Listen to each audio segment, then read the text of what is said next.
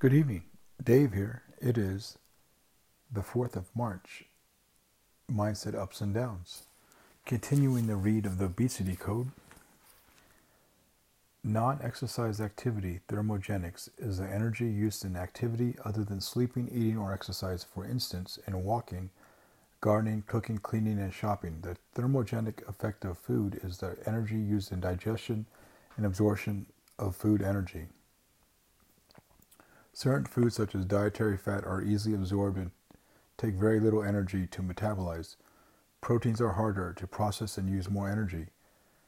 Thermogenic effect of food varies according to meal size, meal frequency, and macronutrient consumption.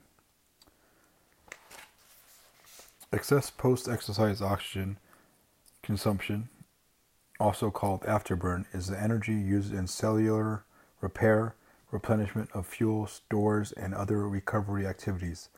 After exercise, because of the complexity of measuring basal metabolic rate, non-exercise activity thermogenic effect of food, and excess post-exercise oxygen consumption, we make a simple but erroneous assumption that these factors are all constant over time.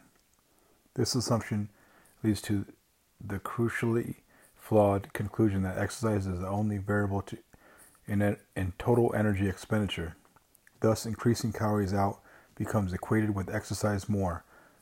One major problem is that the basal metabolic rate does not stay stable. Decreased caloric intake can decrease basal metabolic rate up to 40%. We shall see that increased caloric intake can increase it by 50%. Exercise and weight loss. Conventionally, diet and exercise have been prescribed as treatment for obesity as if they were equally important. But diet and exercise are not 50-50 partners, like macaroni and cheese. Diet is Batman and exercise is Robin. Diet does 95% of the work and deserves all the attention, so logically it would be sensible to focus on diet. Exercise is still healthy and important, just not equally important. It has many benefits, but weight loss is not among them. That would complete the read for this evening. Remember, doing a push-up every day, consistently every day, will change your physique and your mentality of thinking. When you don't want to go to the ground anyway. Push yourself up and down every day, and I assure you, your life will change. Take care. This is Dave.